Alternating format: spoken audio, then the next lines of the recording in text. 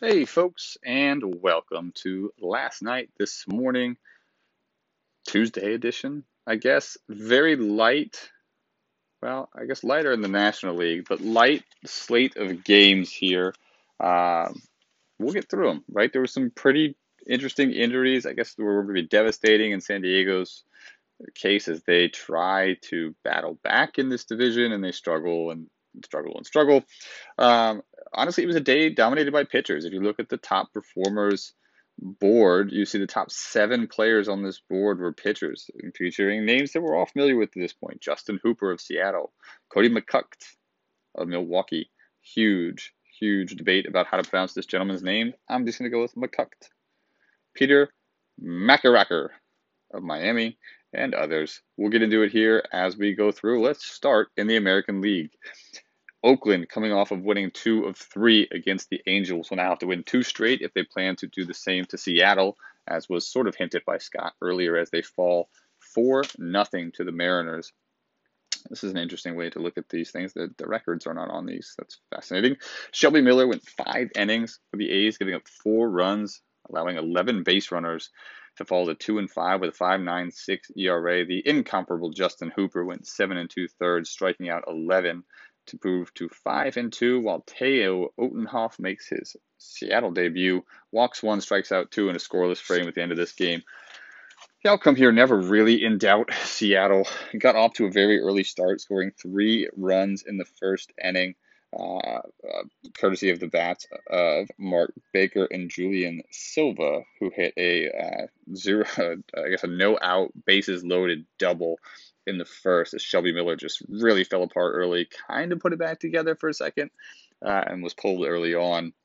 The A's held to 3 hits as Greg Faustini, the rookie, finally getting his chance, goes 0 for 4 with a halo. Chad Scott goes 0 for 4 with a halo. A lot of strikeouts for this team today. Really, just nobody hit the ball well. Trevor Story, Mike Moustakas continued to struggle heavily at the bottom of this lineup. That is the story in Oakland. Oakland's going to have to win 2 if they want to battle back and win this series.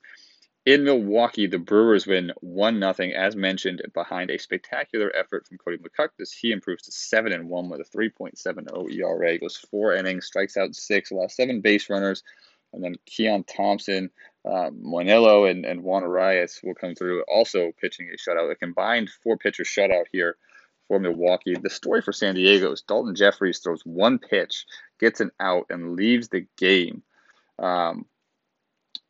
It is a tear in his elbow. Again, ironically, Andrelton Simmons just happened to ground out on the pitch, but he is likely done for this season. The 25-year-old, not technically first-year player, but he is still qualifying as a rookie, will now miss the rest of the 2021 season. He has made 14 starts over 2 years in San Diego, posting a 4.11 ERA, a 3-7 record. He has allowed 13 home runs over 76 innings, so it's nothing terrible. You know, he's posting a normal BABIP. He's been fine. He has not been good to an incredible extent, but you do have high hopes for the kid, as he was very good down in the minor leagues. He'll now be out for a while, right? And it's a bummer to see. He was acquired by the Padres in 2019 in a trade with Toronto. When they traded Luis Perez over there, he came over Jalen Perry, Nate Hutchinson, Roberto Gerardo. Right, so you hate to see it for a team that really is struggling at this point. Dalton Jeffries will be out for some time. Milwaukee's offense also sputtered, by the way. There was just 2 hits for the Brewers. One of them just happened to be, honestly, the guys that scored didn't even get a hit. It was Juan Sanchez walked, or Jose Sanchez, excuse me. No, it was Juan. Juan Sanchez walked, and then he got over to third, and Travis Jankowski would sacrifice him in. So not a ton to really be excited about offensively from Milwaukee, but they get the win.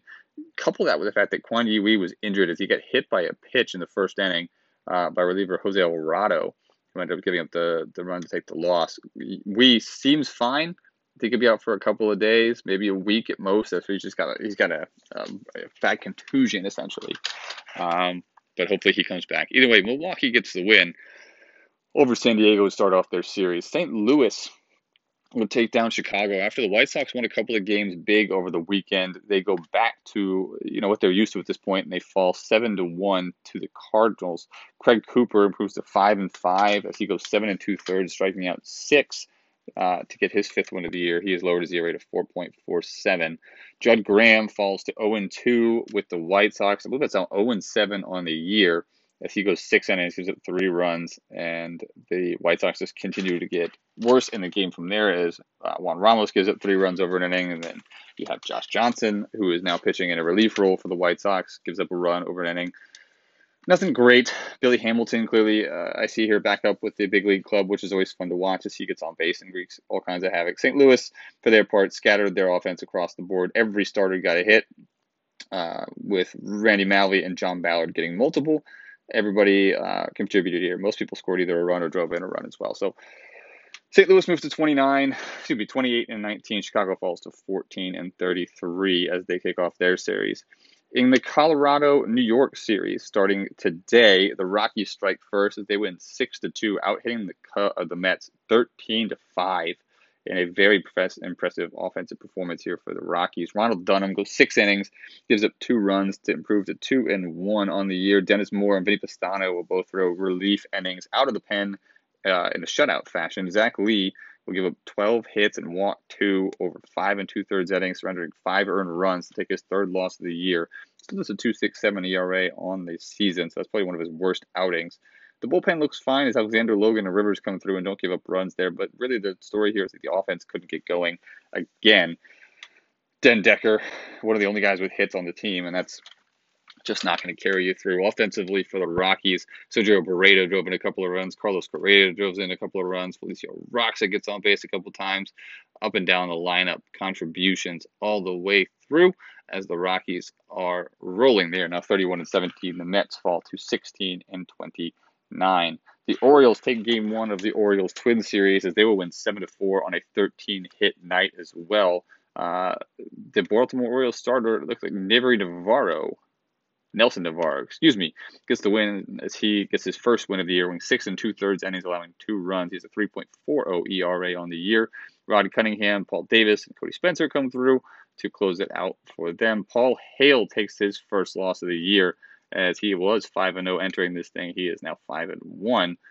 So maybe there's something wrong with this indication series here is that this says 5-0 still. Dave Tatum goes 2 for 3, driving in 3 runs. He does leave the game injured, but it looks like he's just got a strained muscle in his rib cage. You've got about a week. Technically, you can play through it, but if you're Baltimore, you probably don't take that chance. As you're surprisingly in this thing, Dave Tatum's going to be a big piece of your offense down the stretch.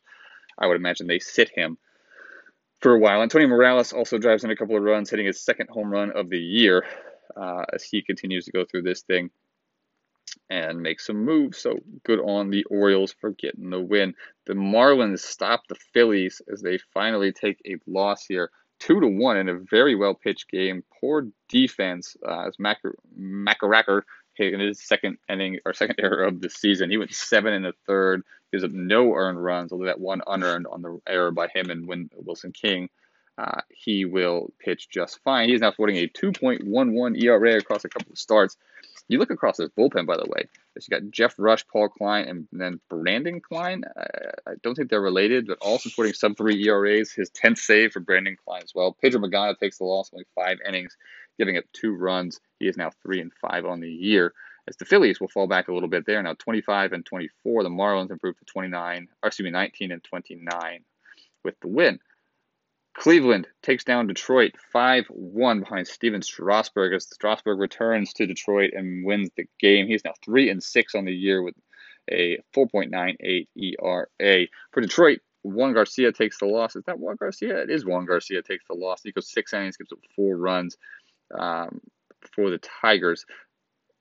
Offensively for Cleveland, kind of a weird one. Jorge Ayala goes 4 for 4. I said it for Cleveland, not for the Tigers, right? He goes 4 for 4, drives in a run. He continues his excellent season, batting 5th here today for the Cleveland baseball team. Kurt Suzuki grabs a couple of hits as well. I don't recognize a lot of these names in this lineup. I don't know who Jeremy Ehrman is. I don't really recognize the name Ryan Wheeler, although I do think he's been in the league for a while. I'm having to click into these guys to realize who they are. Alan Walker. Is it Jesse Hall? Jeff Hall? Like, it looks like the Cleveland ran out their B team against Detroit and still got the win today. So good on you, Aiden, and the guys getting his players some rest and a well-earned moment. But they win 5-1. Toronto takes down the skidding Rays as they fall to 22-27. Toronto moves up to 27-20. John Lester wins his 7th of the year or 6th, depending on, these things are all kind of crazy, but he wins the game 5 2/3 innings, 2 earned runs. He's now got a 4.30 ERA. Xiaoqui Feng takes the loss, going 4 innings. He goes 7 for Tampa, as he just was not on his game. Will McCoy went over 1 at the bottom of this division with a sacrifice, or bottom of this lineup with a sacrifice and a couple of walks. So he's getting on base really well. I love seeing this rookie play. He's going to be spectacular in Tampa for a really long time. Good to see him get playing time and let some of these young guys come up. For Toronto, you see Maikel Franco driving a couple runs. Donnie Dinger's driving in some runs. Giancarlo Stanton hits his 19th home run of the year. That guy is absolutely mashing the baseball. And Toronto seems to have finally picked up what they all thought that they would leave off start of this year. And here's the answer to why Cleveland had all those weird players in, because they had a doubleheader. I remember that. I talked about it yesterday. Detroit would win the first game of the doubleheader, which I'm not talking about in reverse. It was 0-0 heading into the bottom of the ninth, and Jason Hayward hit a walk-off solo shot with nobody on, nobody out in the ninth to take the win as Rich Mason takes the loss. No, I'm sorry.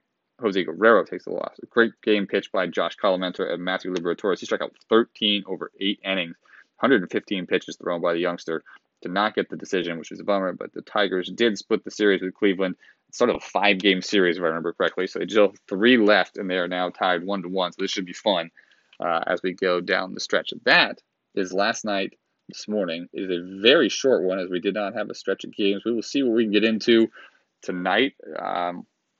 And see what we go through tomorrow. Just a really quick look, by the way, while I've got a couple of extra minutes of some of the names that have been tossed onto the trade block over the last couple of days. You've got guys like Jose Ortega, the fireballing reliever, was put on waivers. I don't know what happened to him, but he is out there. Chris Brown is a solid hitter playing middle infield or third base. He's not anything spectacular, but he's a good piece for somebody that needs a middle infield guy. A guy that can play a couple positions there and get on base occasionally. Won't take a big hit when your starters sit. Isaac Osicko, a player who has been in this division or this league for a very long time, a depth piece on the infield, got a decent bat, can play third base, or play the corner infield and some corner outfield decently.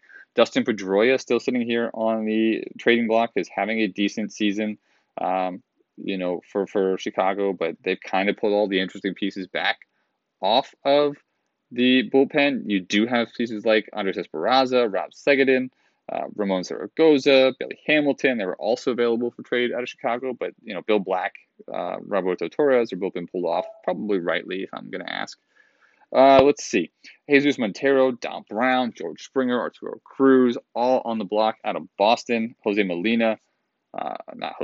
Molina also there, that could be had. The A's tossing guys like Mike Moustakas, Chad Scott, Joe Mauer, Juan Francisco, Zach Greinke, John Dixon, Juan Ramos, all available. They're looking for a second baseman of the future. There are a ton of veteran bats out there, essentially, if you're looking for them and you've got some salary to take on. You can go get somebody if you want. The Tigers sort of jokingly threw out Xavier Noonan onto the bull block. I know they kind of built their offense around him, so I'd be surprised if the Tigers are really looking to deal Xavier Noonan. My guess is that's just a shot at the Braves, as the Braves are out there looking for a power bat. And they dealt Xavier Noonan a couple years ago to Detroit. Down here in Tampa, you've got Josh Edgin. He was also on waivers, so I don't know if somebody claimed him. Joe Kelly is a starter reliever type, probably better as a reliever, but he can do both. Brian Johnson is another swingman. He's a lefty, as was Joe Kelly's a righty. Can play either in the starting role or in the bullpen. Kyle Parker out in the outfield. Colton Wong on the infield. Roberto Lopez back out there in the outfield. And Jorge Alvarado, the first baseman from Tampa. So the trade block is starting to heat up. Again, there have been guys tossed out there that were more interesting early on. Some of the, like Teo Otenhoff got picked up, and you had the fellow that just came over, Andy Otero, I believe, who just went to LA. So you've got some other names out there. I'll be interested to see what pops onto the trade block here over the next couple of weeks, as we've got teams like San Diego, LA, New York, struggling more than they should with some solid pieces on their teams. When do the bidding wars start? We'll find out. Thanks for listening. Talk to y'all tomorrow.